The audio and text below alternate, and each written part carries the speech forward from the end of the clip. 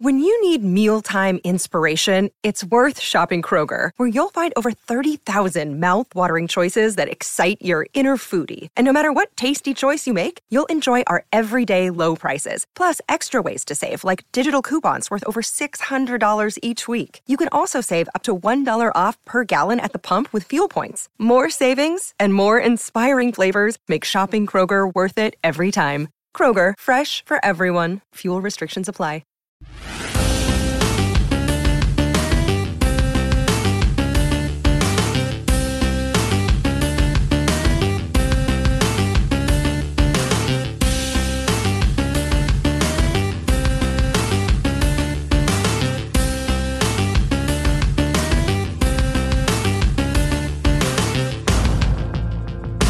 Welcome to the Ninja Turtle Power Hour. I'm Spencer Toon.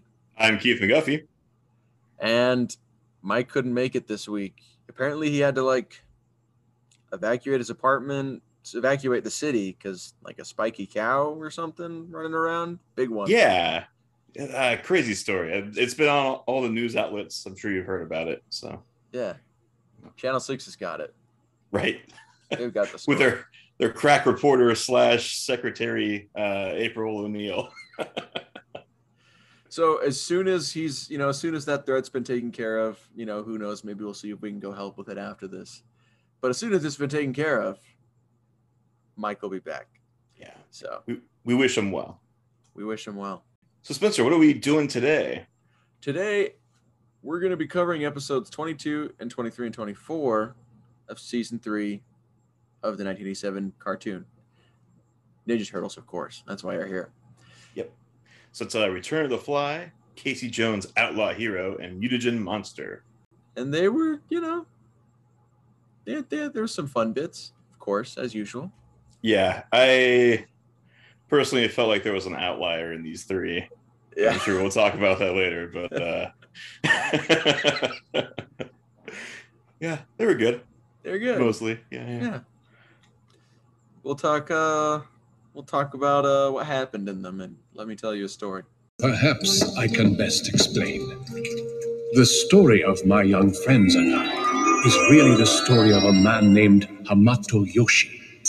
Yeah, so I am pulling double duty today. We're going to start with Return of the Fly. This is Season 3, Episode 22.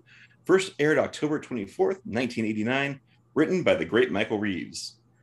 The Turtles are training in their lair. Raphael is showing Michelangelo a new move that he came up with while spinning some pizza dough. Splinter feels like they're being watched by something alien. Meanwhile, at the Earth's core, the Technodrome's ballast tanks are almost completely empty, so Shredder plans to steal water from the city's reservoir. The reservoir is near the sewers, meaning the Turtles might interfere. In fact, Donatello has even built a new device to track the Technodrome, so they'll definitely interfere. Shredder orders Bebop and Rocksteady to grab their freeze rays and come along to the surface. Little does everyone know that they're being spied on by Baxter Stockman. Baxter's out of phase with our reality, letting him move through solid objects. This is his chance for revenge on the Turtles, Krang, and Shredder, since they'll all be in one place. He goes to a skyscraper to get hit with a bolt of lightning, which puts him back in phase with our reality. April meets up with the Turtles, and they make their way to the reservoir. As the Turtles fight with Bebop and Rocksteady, April is kidnapped by Baxter Stockman. As she's being kidnapped, she of course drops her turtle comm. The Turtles find it after driving off the bad guys, but they're out of leads. They notice where she dropped her turtle comm. There's a lot of rats around, though, which can only mean one thing: the Rat King. The Rat King actually helps them track down April, who's been tied to a bench in an abandoned subway station. While they're finding April, the bad guys come back and start draining the reservoir of its water. Baxter shows up and is caught by this Shredder, who gaslights him into believing that they're actually allies, and not that Baxter has been trying to get revenge on the Shredder. He offers to change Baxter back into a human form if he helps take down the Turtles. When they finally find April with the Rat King's help, Baxter springs a gas trap. It almost knocks out the Turtles, but Mike is able to use his grappling hook to turn off the gas. The bad guys head back to the transport module. The Turtles show up and get in a fight with the bad guys. In the fight, those freeze rays from earlier, Bebop and Rocksteady actually shoot each other's freeze ray, sticking them in the shooting position, and they start firing off ice wildly. Baxter's frozen. The freeze ray also shoots the bottom of the reservoir, turning all of the water inside of it into ice and blowing up their water draining device. Baxter's frozen body slides down a hole to the Technodrome, with Shredder, Bebop, and Rocksteady as the turtles head back to their sewer lair. In the Technodrome, Shredder claims the mission wasn't a failure because Baxter Stockman, the most genius criminal in the world, is on their side now. Krang insults Baxter, which drives him over the edge. He flies off in a rage, vowing even more revenge. In the sewer, Mike complains of his turtle boo-boos from the day's adventure. Splinter recommends applying some ice to the wounds. Nyap, nyap. The end. Next up, again, I said double duty, so if you like my voice, this is the episode for you. Next up, we have Casey Jones, Outlaw Hero. This is Season 3, Episode 23. Originally aired October 25th, 1989, written by the great David Wise. Crime is afoot. An American hero / total badass, Casey Jones, is on the scene. We see him foil an alley robbery, a bakery stick-up, and a sports store looting. The turtles are walking through the sewers on their way to the surface to get some pepperoni when they're discovered by Casey Jones. They fight for a bit because Casey thinks they're gang members on their way to a heist, but the turtles take off their Groucho Marx masks to prove that they aren't thieves. However, they still look like giant mutant turtles, and Casey runs off thinking they're Martian invaders. The turtles follow and fight Casey again, but he gets away. Although Raph wants to let the cops handle him, they need to stop Casey. Since he knows martial arts, fights crime, and ducks in and out of the sewers for transport, there's a chance Casey could ruin their reputation because people will think that Casey is actually the turtles, right? Meanwhile, Krang has given Shredder a bunch of small robot bugs that can control any machine. They're going to use these to build a new supersized Knucklehead machine. You remember the Knucklehead is that big transport thing with like boxing gloves for legs? It kind of looks like a spider. Shredder has let them out all over the city, where one takes over April's news motorcycle as she's interviewing one of the punks who robbed the sports store. The turtles show up and try and stop April's motorcycle, but appliances all over the city are going haywire. The turtles are overrun by appliances and forced up against a wall, while a refrigerator on the roof above them is inching its way to the edge, ready to smash the turtles. That's when Casey Jones shows up, picks up the fridge, smashes it, and generally just beats the crap out of all the machines. The turtles discover one of the appliance controlling bugs, who takes off running away. Don's able to track it with some equipment in the turtle van, so they follow the bug. Unfortunately, the bug goes into a lake, so Raphael drives the turtle van into the lake. Meanwhile, Shredder and Krang have successfully taken over a factory and are working on their giant Knucklehead.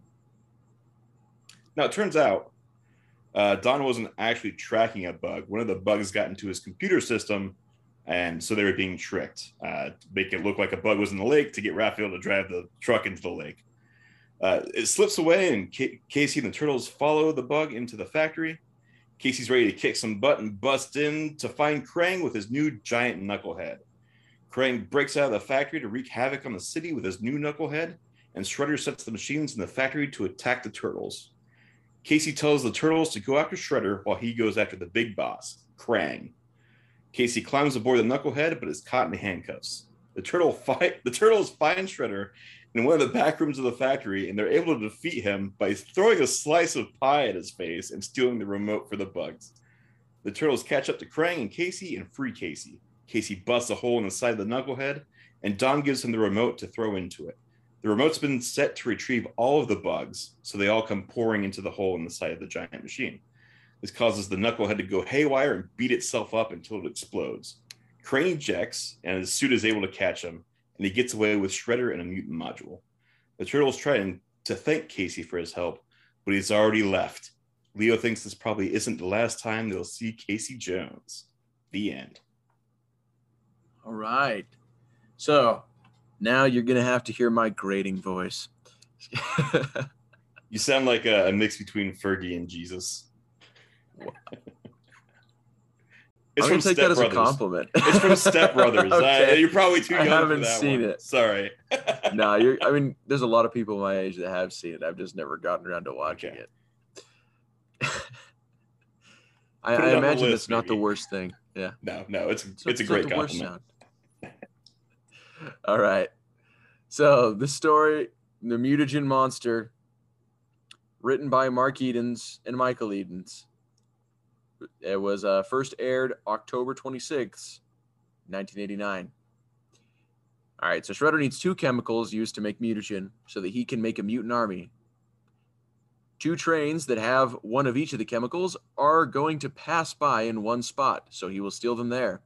Bebop and Rocksteady screw everything up and make the trains crash, causing the chemicals to mix into puddles of mutagen on the ground. Cows drink it, and they become a big spiky mutant cow. The turtles show up to stop it. Shredder tries to control it by shouting at it and fails. The turtles fail to wrangle it. Shredder retreats to the Technodrome, and the turtles retreat to their lair. Shredder gets a device to control the bull, while the turtles create a plan to use a collider to demutate him. Shredder gets to the cow first and attaches the device, but then April comes in out of nowhere and crashes her van into the module Shredder is on and makes him lose the remote. Bebop picks it up and pushes the wrong button and causes the cow to rampage. It heads toward the collider, and so Michelangelo quickly activates the machine just in time to demutate the cow. Shredder runs off and everything is fine. The end. Riveting. Yeah. There wasn't really like a whole lot that actually happened in this one. There's a whole lot of like wrangling in this episode, but not a whole lot of like real substance, you know? Yeah, like not really a whole lot of plot there. But, we can talk about that probably more later on in the second time around. Yeah. Hey, nice junk. So 2 of these episodes feature Greg Berg instead of Barry Gordon doing Donatello and Bebop. This Return of the Fly and Mutagen Monster. So he must be getting pretty busy, Barry Gordon, because he's having a lot of fill-in episodes. Yeah. Yeah, he's been having quite a few. Mm-hmm. I was thinking it's funny that in the Fly episode that the motivation tape that they've got, like Bebop and Rocksteady listening to, is very, very 80s mind over matter stuff. Like very much just like, I am in control. Yeah, I didn't even touch on that, but that's like a whole subplot that they're trying to get better by watching these self-help tapes. Yeah, which only leads to them getting in a bigger fight during the climax of the episode as they suppress their emotions. Yeah, I mean, Who knows? Maybe they were a bit ahead of their time on that one. I don't know. Yeah, I don't know. They also brought in like every villain we've ever seen in this episode. Like the Rat King was in there, Stockman, Shredder, Krang, like every like main villain that isn't already like working for another villain is in there. I know, this was a real tour de force kind of episode that way. Yeah. Although basically no foot soldiers, I don't think. No, like I said, it's pretty much just like head dudes in charge, that don't have anyone over them. Yeah. Like main villains, I guess, is what those kind of are that you see. Yeah. I guess Baxter, though, is usually a henchman of Shredder, so. Yeah. This is a good episode to sell toys, because not only were there like all the bad guys, but also the retro catapult was in this episode. And that was a toy. It gets like a split-second little cameo. Kind of cool. Yeah. It did what it set out to do, I think, on this episode. Yeah. I also thought it was cool. There's a part where April, like when April gets kidnapped, she's like, who are you? But like, she knows who Baxter Stockman is. And I was like, how does she not know that that's still Baxter Stockman? But I went and checked. I consulted my notes, and that episode where he becomes Baxter Stockman is also the episode where she's under the poison of the gazai leaf, or that whatever that plant was. So she was like knocked out that entire episode. So good job on the continuity here, Michael Reeves. You really, really got it. We're gonna give you a thumbs up on that one. That is the best I've ever seen in continuity in this show. Yeah. Well, and same, like Baxter's out of phase because at the end of the last one, he went like 6 seconds in the future. That's why he's out of phase at the beginning of this one. So yeah, good job. Yeah. We also get to see his skeleton again, which is still just nightmare fuel when he gets hit by electricity. So scary. It's so messed up. I don't know why they do it. I don't know. It's one of those cartoon things that's like in all cartoons that when you get shocked, you see the skeleton, Yeah. I don't know. For me, it doesn't faze me. Maybe I'm desensitized to it. Did you see that Loot Crate? I think it was Loot Crate. They made an action figure of the turtles getting shocked, like in Turtles in Time. So it's just them like, and like it looks like a skeleton. Oh yeah, I have seen those. Yeah. It's hilarious. It's like, I guess I can, have this figure of the turtle suffering. Why not? Or these characters suffering. Right. What a great part of my childhood. Yeah. I love it. That's all I got for that one. Yeah, that's about all I had as well. Yeah. So then, Casey Jones. So, I mean, we already covered the most recent issue of The Last Ronin. And so I just realized, like, Casey Jones gets a sledgehammer out and uses it in that issue. Mhm. And is that supposed to be a reference to his first appearance in this when he pulls out a sledgehammer and hits the knucklehead? I feel like it kind of should be, right? Like, Right. I thought it was weird too when I read The Last Ronin that he had a sledgehammer, because like he's not known for using a sledgehammer, but here it is. So I assume that Ben Bishop or Ben Bates or whatever. Yeah. Well, because the thing that does happen in the comic is that, you know, he falls to the ground. There's a sledgehammer there, and he's like, that'll do great. Right. You know, better than my bats are against these robot ninjas. Yeah. Yeah. And then proceeds to beat them with it. And so, you know, once again, in this one, he needs a sledgehammer to beat open this metal, the knucklehead. The knucklehead. I don't know about you, but I think the knucklehead is kind of lame. Like it's like a spider with boxing gloves for legs, for feet. Yeah. You know? Yeah. It's definitely not my favorite vehicle I've ever seen. Yeah. Same. But neither are really most of the vehicles in the show. Yeah, I would think that sledgehammer is probably a reference to this, because it's like the exact same sledgehammer too. You know, It's shaped exactly the same. So, I don't know if you know this, but Dirty Harry, that Clint Eastwood movie, is kind of that's what Pat Fraley's trying to do here with Casey Jones' voice. So yeah, and he goes on saying like, make my night instead of make my day. Yes, to the criminals. Right. Yeah, very much. I've never seen Dirty Harry, but I've heard enough references to it that I picked up on it. Mm-hmm. And again, we see Krang's android body walk on its own. Like it follows Shredder out of the room and kind of hangs out with him at the end. So definitely got an autopilot system in there or something. Maybe he should send his body out just, with Shredder more often. I don't know. Maybe he doesn't want to lose it, though.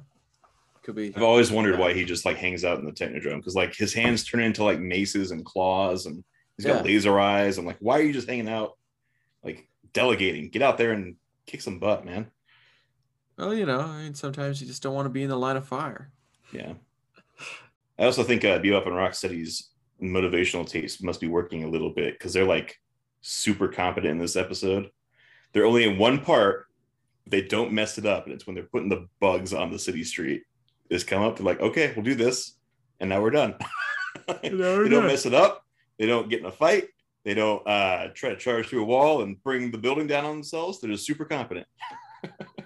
Yeah, I mean, good for them. Yeah. Also, like, I will say that this Casey Jones is actually fairly similar to his comic book counterpart. He's not incredibly far off, but I do think he's very much more just like the Me, Myself, and I Casey Jones. The other one doesn't really run around trying to be Clint Eastwood all the time and directly quoting stuff like that, but it is a way to translate that he is inspired by bad TV. And so that is what Casey does in this episode. Well, and like violence is the answer to everything, which is the same as he was in Mirage, and like not knowing the line between like a purse snatcher and a murderer, Yeah. It's over the top in this episode, but it is like surprisingly close to how it was in the comics. Yeah. Like I said, especially if you want to just go off the Me, Myself, and I issue. After he gets fleshed out in, the Northampton issue and kind of later, it's not quite the same. He shows a bit more depth as a character. But, as far as like his more one-dimensional aspects that are in that first Raphael one-shot, he's actually pretty close. Yeah. That's all I really got for this. Same. And Mutagen Monster, really all I had was, again, no Barry Gordon. I didn't notice that Greg Berg was doing Bebop in the last episode in Return of the Fly. Like he sounds about the same. But for whatever reason in this episode, I was like, oh, that's not Barry Gordon. It was very clear to me that Bebop was someone else. Yeah. I mean, I have a few things here. So I think it's actually the first time we've seen Bebop and Rocksteady kill people. I mean, you don't see the people directly die, but they do cause a massive train wreck. Like, there's no way people survived. That's all I'm saying. That was actually one of my anchovies. Was like, why is no one like covering the train crash or like helping the victims or anything? Like those trains don't just run on themselves, you know? Yeah. So I'm just, Be Up and Rocksteady actually killed people in this episode. So there's a bit of those, Mirage turtles there. Well, that's a massive. I mean, that's a like national news story when trains crash. That's a massive first time killing someone event. I mean, hey, if you're gonna kill people, you might as well make it a big one, make it a mass murder. It's those motivational tapes, man. It's those motivational tapes. Now they're like, oh, we could do anything. We could kill 2 full trains of people. They definitely didn't, do it on accident because they're stupid. Right. Yeah. Gosh. That's right, because they were like fighting over the track switcher thing, weren't they? Oh, yeah, man. That's what caused them to crash. Oh man, good eye. We should keep a running toll of how many people they kill through these episodes. I'm sure this isn't the last time. I'll give a rough estimate of 100 people in this one. Yeah, there you go. We should keep a separate tally for intentional and just like stupid goof up. Also, I could have sworn that when they were in Splinter's room, the sewer lair looks different. Like, at least in Splinter's room. Maybe we haven't seen his room before, but it just looked different than normal. I swear I'd not seen anything like it before. I do not remember how it looked because I watched it way earlier this week. But there's just more Japanese stuff around the lair instead of looking like, a living room from a sitcom, but in the sewers, there was like the paper lamps and stuff like that hanging around. Oh, okay. Because I know we've seen their sleeping layers, which is kind of like a hallway with 2 holes in each side of the wall. They each sleep in a hole. You got the kitchen, the living room. They have like a training room that has weapons on the wall. I can't remember what Splinter's room looks like. This might be the first time we've seen it. And I also think that 50% of the 2012 Ninja Turtles series was inspired by this episode. Mutagen has been spilt and something has become mutated by it. We must solve the problem. Yeah. I mean, I love the 2012 series, but it definitely the way I like to describe it is it has the highest highs and the lowest lows for me. When it's good, it is so good. Mm-hmm. But when it's bad, it's every episode is this thing got hit with mutagen and we got to stop it. This thing got hit with mutagen, we got to stop it. Yeah. We got to go into space for yet another episode to do a time travel thing that's not going to matter. The whole thing. But yeah, when it's good, man, it's so good. But yeah, otherwise it's this episode. Totally. Mm-hmm. This was the outlier for me. Because the other ones, like we said, Return of the Fly is a tour de force of all the action figures you had. Casey Jones has Casey Jones, man. And I love him in this series. He's so good. And then the mutagen monster is just there's a mutant cow, Yeah. Well, then, if we're talking about the downsides to these, maybe we should take it into anchovies. Totally. No anchovies. You put anchovies on this thing and you're in big trouble, okay? So, Stockman is just a huge dimwit for a genius, that's... He's very easily, he was gaslighted once before, before when he was upset with Shredder, and he just gets gaslighted again the second he shows up and sees Shredder again. It takes nothing either. Yeah. Shredder's just hey, we're friends. Oh yeah, we are friends. There's nothing to convince them. Barely, 3 words, we are friends. And Baxter's yeah, you're right. Holy cow. Man. Oh, man. I can't remember what I was thinking about just a second ago, friend. Well, and he has no idea what he's gonna do to the turtles. He even admits it himself. He's finally, my revenge. I don't know what I'm gonna do, but they're not gonna like it. And then Shredder's he's a criminal genius. He's an idiot at best. Yeah. Sure, he can create some new gadget, but that's it. He's a technical genius, but in every other aspect of his life, he's an idiot. And even that, what's he done for us recently? He made the Mausers, and then he had that weird gun that shot hands and feet, but he hasn't done anything since then. He's just buzzed around, and yeah. I don't know. That's been about it. And then how many jokes like about the corny dialogue can we get in a single episode? I mean, we've already gotten it in several episodes, but then they just went all out over and over again on like, man, what corny dialogue? Oh man, who writes his dialogue? It was like a lot. When Raphael has the whole bit like, I knew he was going to say that. I knew she was going to say that. I knew he was going to say that. Yeah. And it's just like, all right, like it's funny every once in a while, but now you've overdone it. Yeah. They're really leaning into it. Definitely. Yeah. I don't know about you, but like, I felt like this episode just kind of ended. Like it didn't really feel like it needed to, but like Baxter just like flies away at the end. I'm like, yeah. Okay, come on now. Also, like, so the entire plot of this episode is that they need water for their ballast tanks, right? Okay, yeah.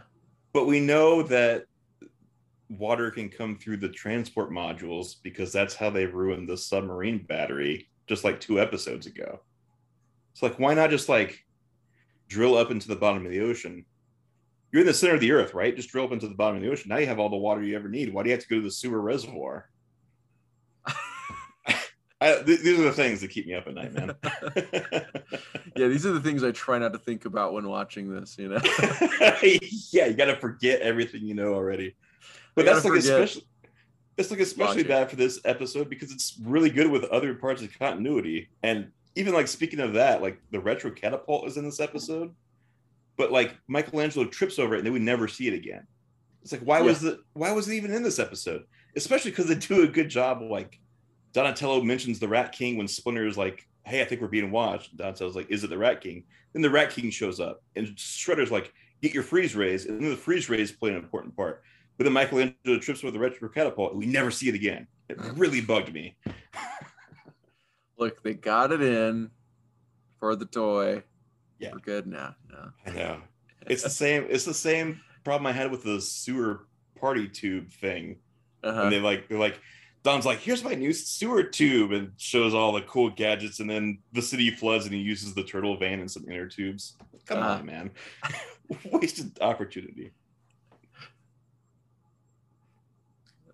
And my next anchovy, I've complained about this before, but April drops that turtle comm again. Yeah. One of the favorite plot devices. Yeah.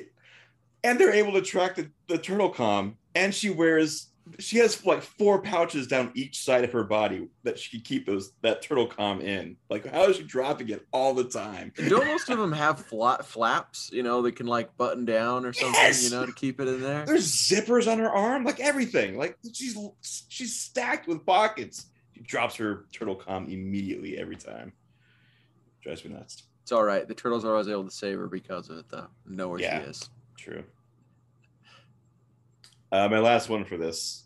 I don't know if you noticed this, but this episode ends with a weird, like, all the turtles laughing, and they stop laughing. It, like, freeze frames. And it slowly fades out to the center. What was that about? You know, I'm waiting for, like, you know, like the gospel music to start and for it to be like, Raphael became a barber, you know? Yeah. Donatello ran for mayor of New Jersey or something. Yeah. Gosh. New York City. Michelangelo went on to be a self-starter and got his own business going of party favors, you know, like. Yeah, Leonardo was teaching inner school kids basketball. Yeah. Oh, man. That really rubbed me the wrong way. Yeah. He died a full life after marrying Irma, you know? If Irma is into turtles this week, right? Yeah. Depends on, I guess, her mood, how desperate she is. She hasn't been on a date in a while. She's definitely into the turtles. Was Irma in any of these episodes? I don't think so, actually, now that you mention it.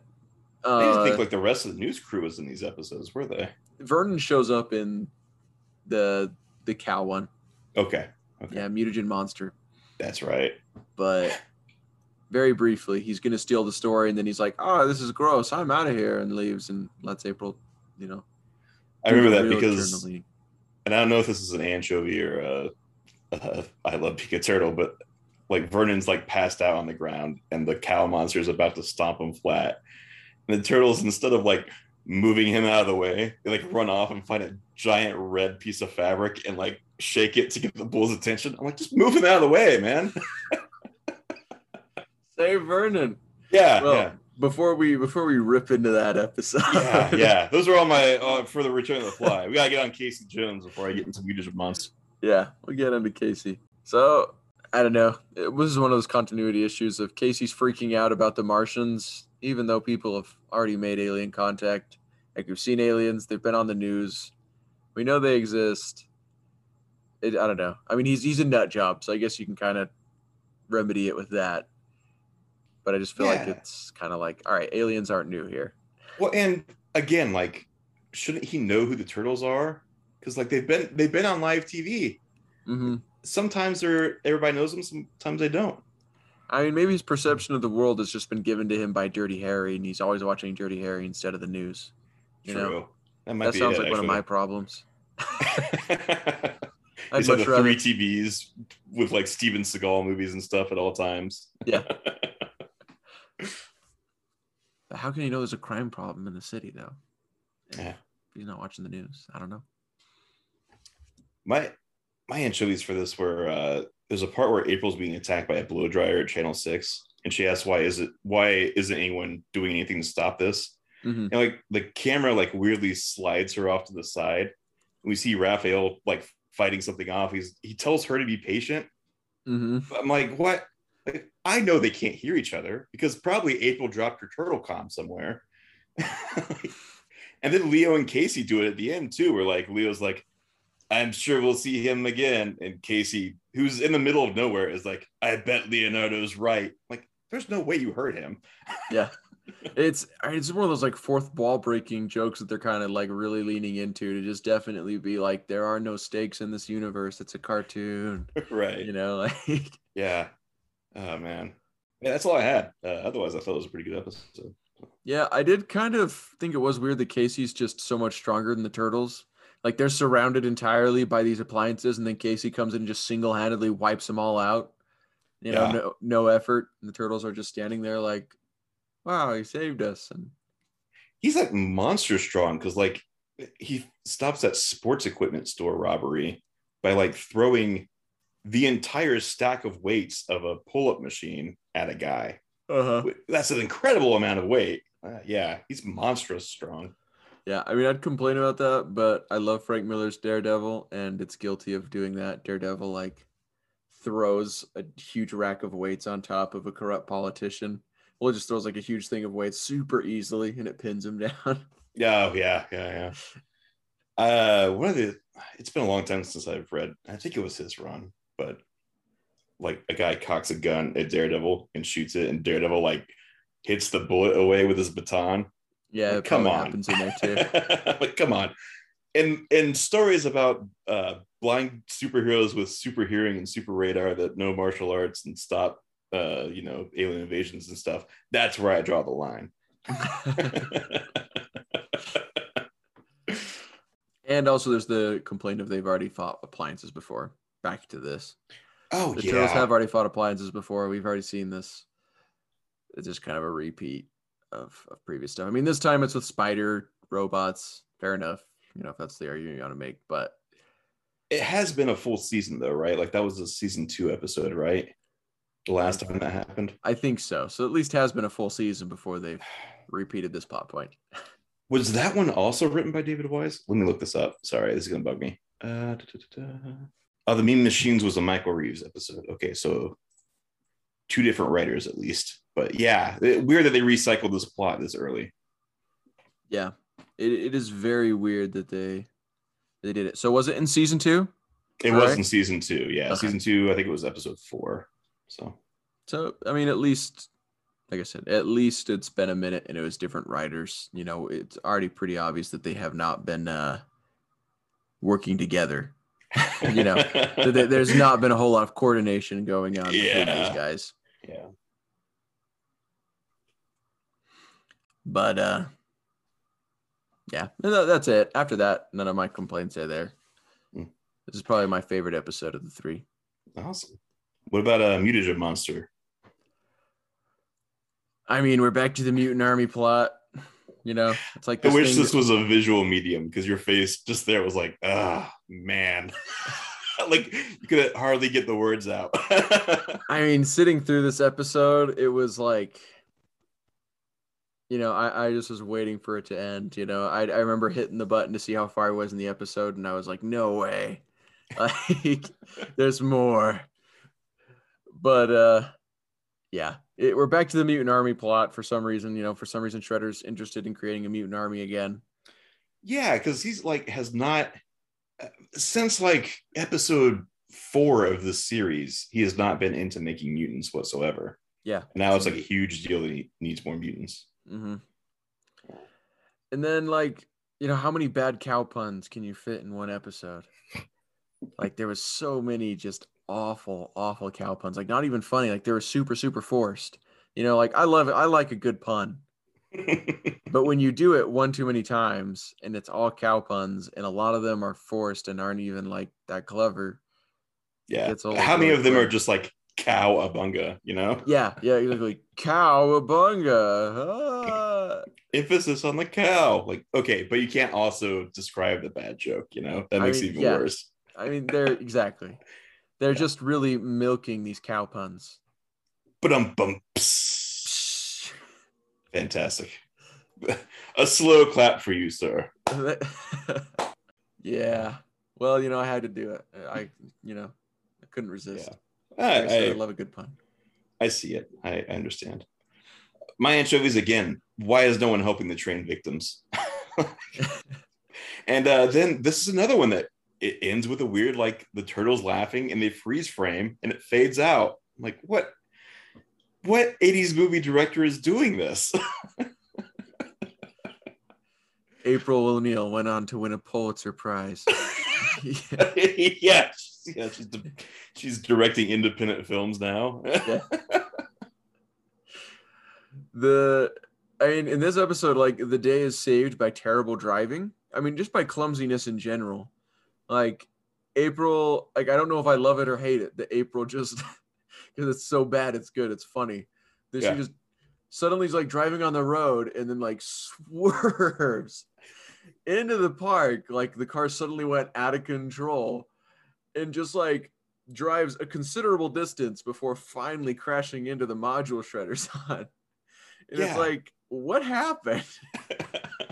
Well, then I have this in my I love part, but like at the very end, like how many vehicles drive through those hedges at the university? First, it's the turtles and their cheapskates, then Shredder with the salt truck, and then April with the news van. Like they just hate those hedges. And then Michelangelo, like to flip the switch, totally just trips and falls and like ends up flying and hitting the switch with his head, like, right? With his head, yeah. Like his man. head smacks the switch. It's like, to save the day of the cows. It's like, man, today the day was saved on sheer luck. Yeah, like, on people just screwing up. I mean, it was also started by people screwing up, but yeah, a comedy of errors. Yeah. This episode. Man. Also, April has this line where she says, "It's a shame you can't adopt one of these steers and start your own ranch." So many things wrong with that. Like, number one, you can't like have more cows when you only have one cow. And not only is that one cow, it's a male cow and it's a steer. A steer is a cow that has been castrated. It cannot reproduce. Like, you gotta start somewhere, right? You gotta start somewhere, I guess. Also, I'm pretty sure adopting is what you do with pet animals. When it's like livestock, it's just called purchasing. Yeah, like this steer is specifically meant to be meat. I just feel like buying one cow isn't a great way to start a ranch, especially if it's a castrated male cow. Yeah, that's all I'm gonna say. Yeah, I'm glad your knowledge of ranchery enhanced this episode. Yeah, I guess that's what happens when you live in Utah, where there's a bit more rural stuff. I don't know. I'm pretty much a city slicker, though. I don't know that much. Yeah, my my part of my side of our family is from rural Ohio, so just like 40 minutes outside of Cincinnati. And I always thought that was like really, really rural. But my wife's family is from southwestern Kansas, about an hour outside of Garden City. And that is way more rural than I have ever witnessed in my life. Like the first time I visited there, I'm like, there's just nothing. Like, at least in Ohio, there's like trees and stuff, but like you can sit on her grandmother's front step.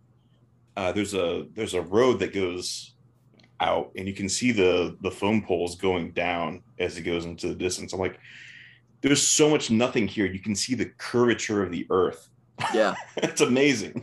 Yeah, it's how the town where my wife grew up is, except for it's there's mountains at least out here, so like you can't see the curvature of the earth. Mm-hmm. But yeah, I remember driving some long nights home from visiting her. Yeah. On the dark, creepy highway after watching like Supernatural and other stuff. Mm-hmm. And man, like, and the town is so still at night. It is creepy. Like you feel like you're on the set of a horror film. You know, I remember having to fill up with gas out there, and everything's just super quiet and still, and you're just waiting for something to end the stillness and my life. You know, just one guy with a hook for a hand. Yeah, yeah, yeah, or just Jason, guy with a hockey mask to come out. Anything really, just something to end the stillness and possibly my life. Yeah, like. I don't care if I die. I just want the boredom to end. Oh, yeah, it was creepy, man. There was one night where I had like someone just tailing me on that creepy highway, like right behind me, riding my tail. Mm-hmm. I was going the speed limit, driving. I had no idea what to do, but they were just up on top of my tail, following me for a good distance. I was so scared. Yeah. Slow down and let them go around you. That's what I did. I slowed down to let them go around me. Yeah. And they just kept staying right on my tail. Oh, that's creepy. Yeah, no, that's what was so creepy about it, is I slowed down to try and let them pass me, and they wouldn't. They'd just stay there. And I was just like, my best guess, and like the least scary guess, is that it was a cop trying to make me speed so he could pull me over because he thought I was suspicious I was out there so late. Yeah. He got nothing better to do in those small towns. Right. That's when you pull out your phone and you just dial 9-1, and then when something bad happens, you hit 1 again. Yeah.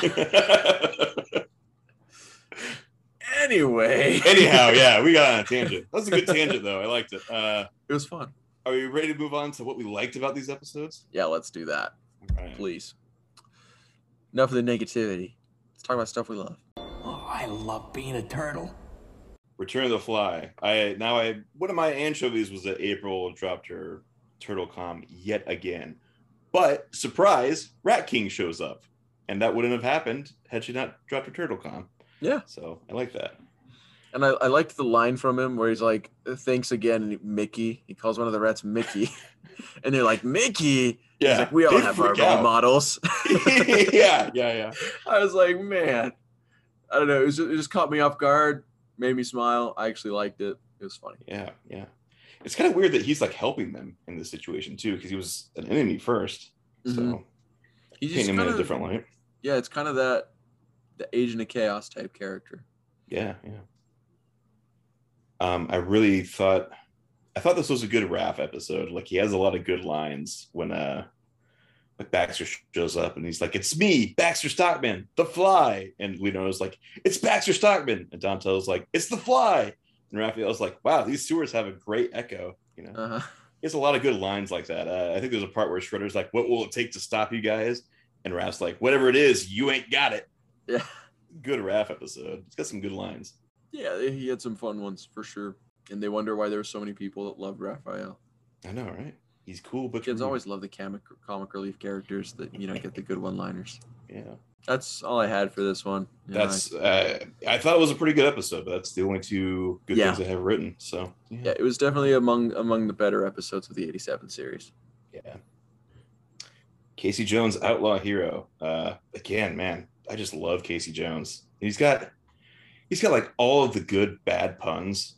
I tried to like start writing them down, but I have like 14 bullet points here. I was like, I'm not gonna read all of these, but like, the guy is robbing a dude and he's like, "Do you have any bubble gum or jawbreakers?" And Casey Jones like, "I'll give you a jawbreaker." Beats him up. I love it. He's so over the top. It's so ridiculous. I love it. He's so good. Yeah, it's just funny, and he's funny, and it's fun overall. His personality.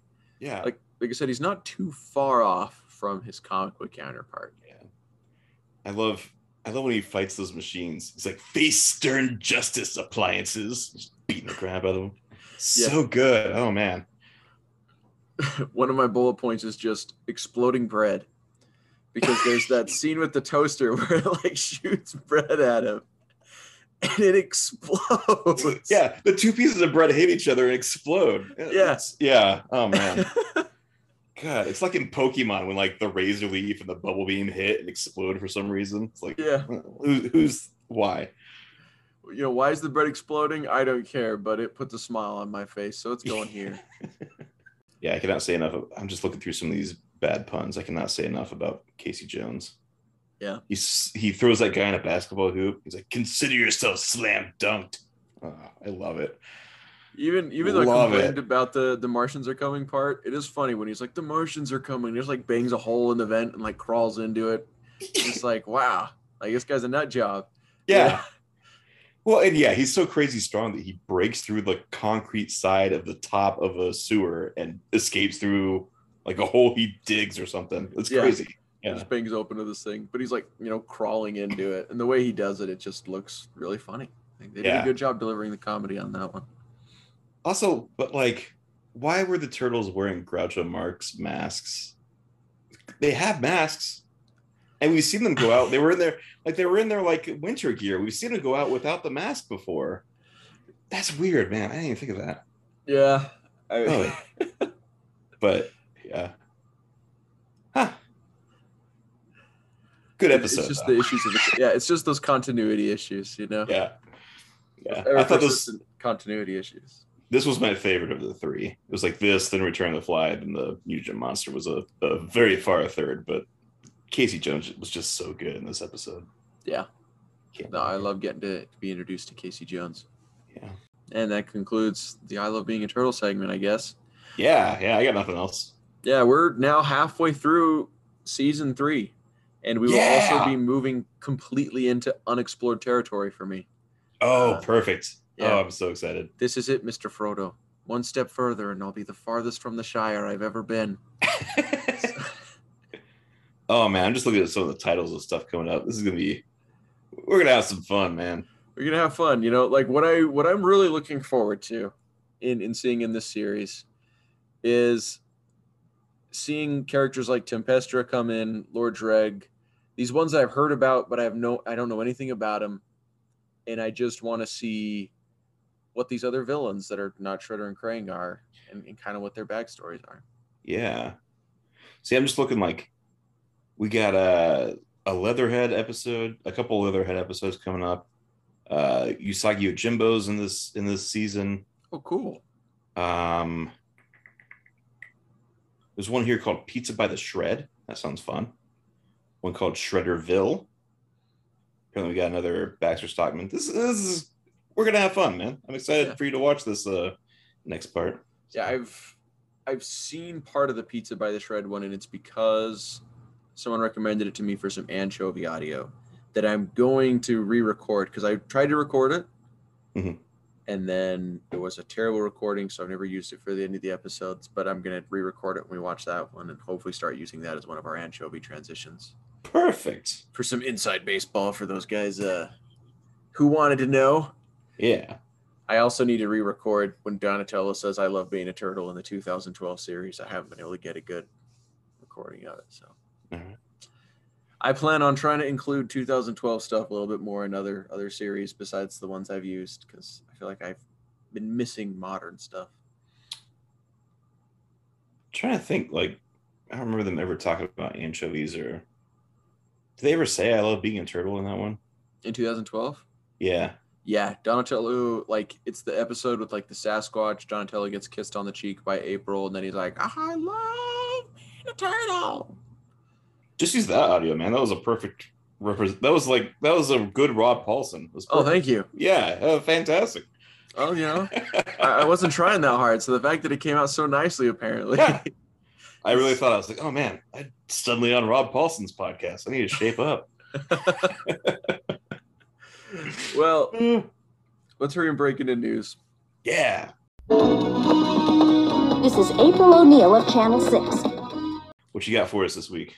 So, something I saw and I read on their blog post. So, I mean, I could be wrong. I was trying to find the link to it, but Pops, they're releasing their first wave of digital Pops that you can buy, which is really interesting. I mean, I usually don't like buying digital cards or digital things, but they're going to have digital cards that you can buy that are going to be NFTs, but it looks like with it, you'll be getting like a coin, a digital coin that you will then be able to redeem and actually receive a physical Pop for it. Mm-hmm. I did some research. It looks like the cards are broken into rarities. So like common, uncommon. And it sounds like the rare, and I think it was one called like Grail, which I guess is even rarer. Like those will be the ones that you can redeem for an actual Pop. But the normal cards you don't. Okay. Yeah. Yeah, I like that less. It's an interesting idea.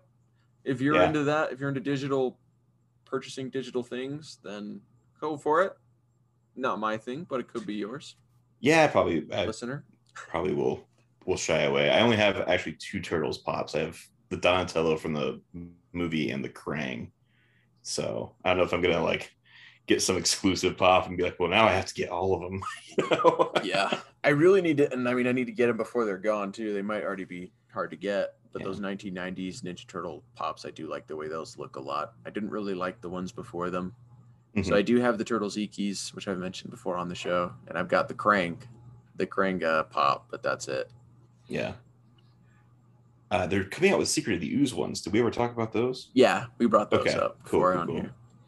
I know you collect Pops. I always say I don't collect Pops, but I was counting earlier and I have at least 10 in this room.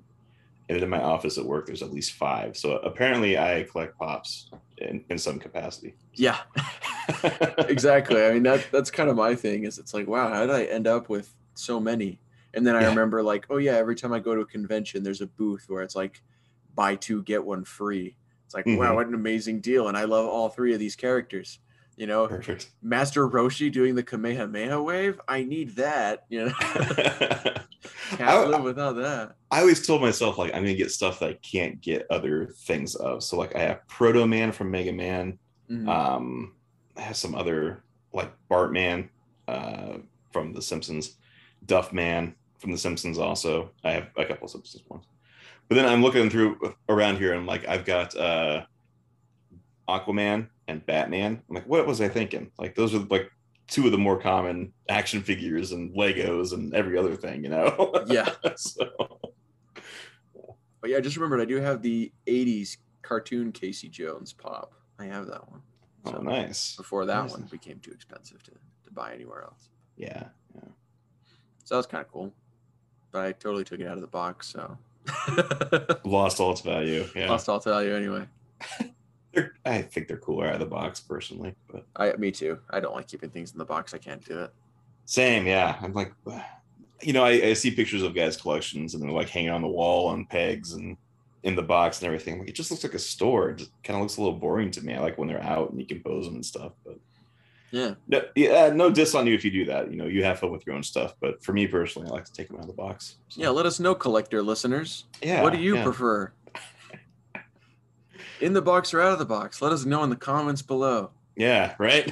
Make sure you smash that like button. Hit that subscribe button.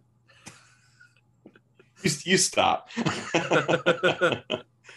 Speaking of things coming in boxes, Walmart announced an exclusive toy line. It's all 4 turtles. They're black and white. They have red bandanas and they're like battle damaged. And it looks like they're the same action figures that were announced a couple of weeks ago, the like $15 ones that look like the Figuarts molds. But yeah, they have red bandanas, they have a bunch of accessories, and they're just like spattered with blood. So go to Walmart.com and you can place an order for those right now, I think. Yeah. And you know, I just don't want to poo-poo on everything, but I don't like those either. You know, and I'm someone that likes the Mirage Turtles, but I feel like you can't take the 80s Turtles and just make them gray and give them red masks and cover them in battle scars and say, "Ah, yes, it's the Mirage Turtles." Yeah, especially because like they still have the initials on the belt. Yeah, they've still got the initials on the belt buckle. Like Donatello's, like one of his extra items is a piece of pizza, and their extra heads have them like smiling, and so it almost looks like creepy. Yeah. It's a little disturbing, but I don't know. I'm personally not a fan of black and white with red colored bandana. Like I want black and white or color with red bandana. I don't think I understand why like people like it, but it's not for me. So yeah. I can understand that. Yeah. It's because like they never look like that. Like that's a total marketing look. That's not like how they looked in the comic or a TV show or anything. So yeah. And that's kind of like, once again, like what my issue with this is. It's like you just repainted 80s figures in black and white with red headbands, gave them some battle scars. This isn't the comic book Turtles. Like, yeah. You know, if I'm going to be a stickler about this. Yeah. It's like someone was, you know, just came in and was like, so we, you know, people are talking about, you know, the ones in the comic books. Well, you know, what's different about the ones in the comic books? Well, you know, they're in black and white and they all wear red masks and they've got and they're grittier, you know, like people, there's blood. I'm like, all right, just take our figures and do that to them. Yeah. That's part of the reason I don't like the red bandana with the black and white, because it does sound like someone was telling someone, oh yeah, they used to be in black and white and they all had the same color bandana, which was red. And whoever was designing was like, okay, I'll do both of those. But like they never look like that, you know? So. Yeah. And there was blood. Yeah. Put cuts on. Yeah, no. Yeah. There we go. We've done it. It almost looks, if you look at the listing on Walmart.com, it almost looks like they've photoshopped existing figures and just like put red and made them black and white. Yeah. Almost. I'm not sure it is, but yeah. Not for me. Choice. But yeah, not for me either. Only $75 though for all 4 turtles, which is a pretty low price nowadays. So yeah, I don't think I know about anything else that's coming out on the figure side of things without me either. Mike's really good at that, and I think we're also kind of in the lull after Comic-Con. You know, a lot of stuff got announced. I did get an email from NECA that kind of detailed their shipping process. So if you order something from NECA, be sure to check that email. It looks like if you ordered multiple things, they'll all be coming at the same time and the last time available that they're shipping it out. So you might have to wait till the end of the year to get everything if you ordered a bunch of stuff. So yeah, check your emails. That's what I'm saying. In comic book news, we missed this one last week. I thought it was coming out in August because, you know, Ninja Turtles turns 10. You know, when you're listening to this, it'll be 10 years old. Wow. Here in August. That's crazy. They've released the annual, like the 28th. So, or something like that. You know, it's like a few days before August. And so thought it was coming out in August. I missed it last week. But I thought it was too. I almost think it got moved up or something because I thought it was in August too, but I picked it up. It's pretty good. Yeah, go check it out. I haven't read it yet, but yeah, Armageddon Games is beginning with this one, the annual. Yeah. So that's out there. It's going to be like an event comic. Yeah. Do we know what issue that starts in? Like what number? Because I know Sophie Campbell's on it into like the 20s a little bit, but I don't know exactly when. Yeah, I think, because as far as I could tell, when Tom Waltz was talking about it being like an event thing, it sounds like Sophie Campbell will continue on the current book, and this will be like running along on the side as the Armageddon Games. That's how I understood it when he was talking to us. Maybe I misunderstood. But I like it. Yeah, I've still been trying to, you know, find time and been working my way through book 13 of the IDW collection. Meanwhile, I've caught up on the Sophie Campbell end of things. I'm like a month behind because I wait till they go for that lower price on Comixology. Cool. So I'll be caught up on everything in probably about a month. I'm about a month behind. That's kind of where I sit. Awesome. But yeah, I'm in the middle of Shredder in Hell, and I've only read issue 1, and it's already got me feeling those feels. It's actually pretty good so far. Yeah. Oh man, that's a good like lead up to issue 100. It's really good. Yeah, I'm getting it. I'm really into it. I love what they've done with City at War. Any other news? Video games or movies or anything? I can't think of anything. No, I haven't heard anything at all. Yeah. If you're out there and you know something, tag us on some social media page, Ninja Turtle PH. We like to keep in the loop, so let us know. Yeah. So Spencer, what are we doing next week? Next week, we're going to be reading issues 45, 46, and 47 from Volume 1 of TMNT. See, that's Leatherhead 2, which is a Dan Berger issue, and then Masks Part 1 and 2, which is a Michael Dooney joint. So it should be good. Which Keith was, right in that last episode when he said that this is the return to continuity. So these books are part of, must be part of the Peter Laird continuity then. Yeah, at least in that last note, it said Peter Laird was like, we're going to be going back to our original continuity with creators with Mirage, and Dan Berger and Michael Dooney were both with Mirage. So there you go. These ones count.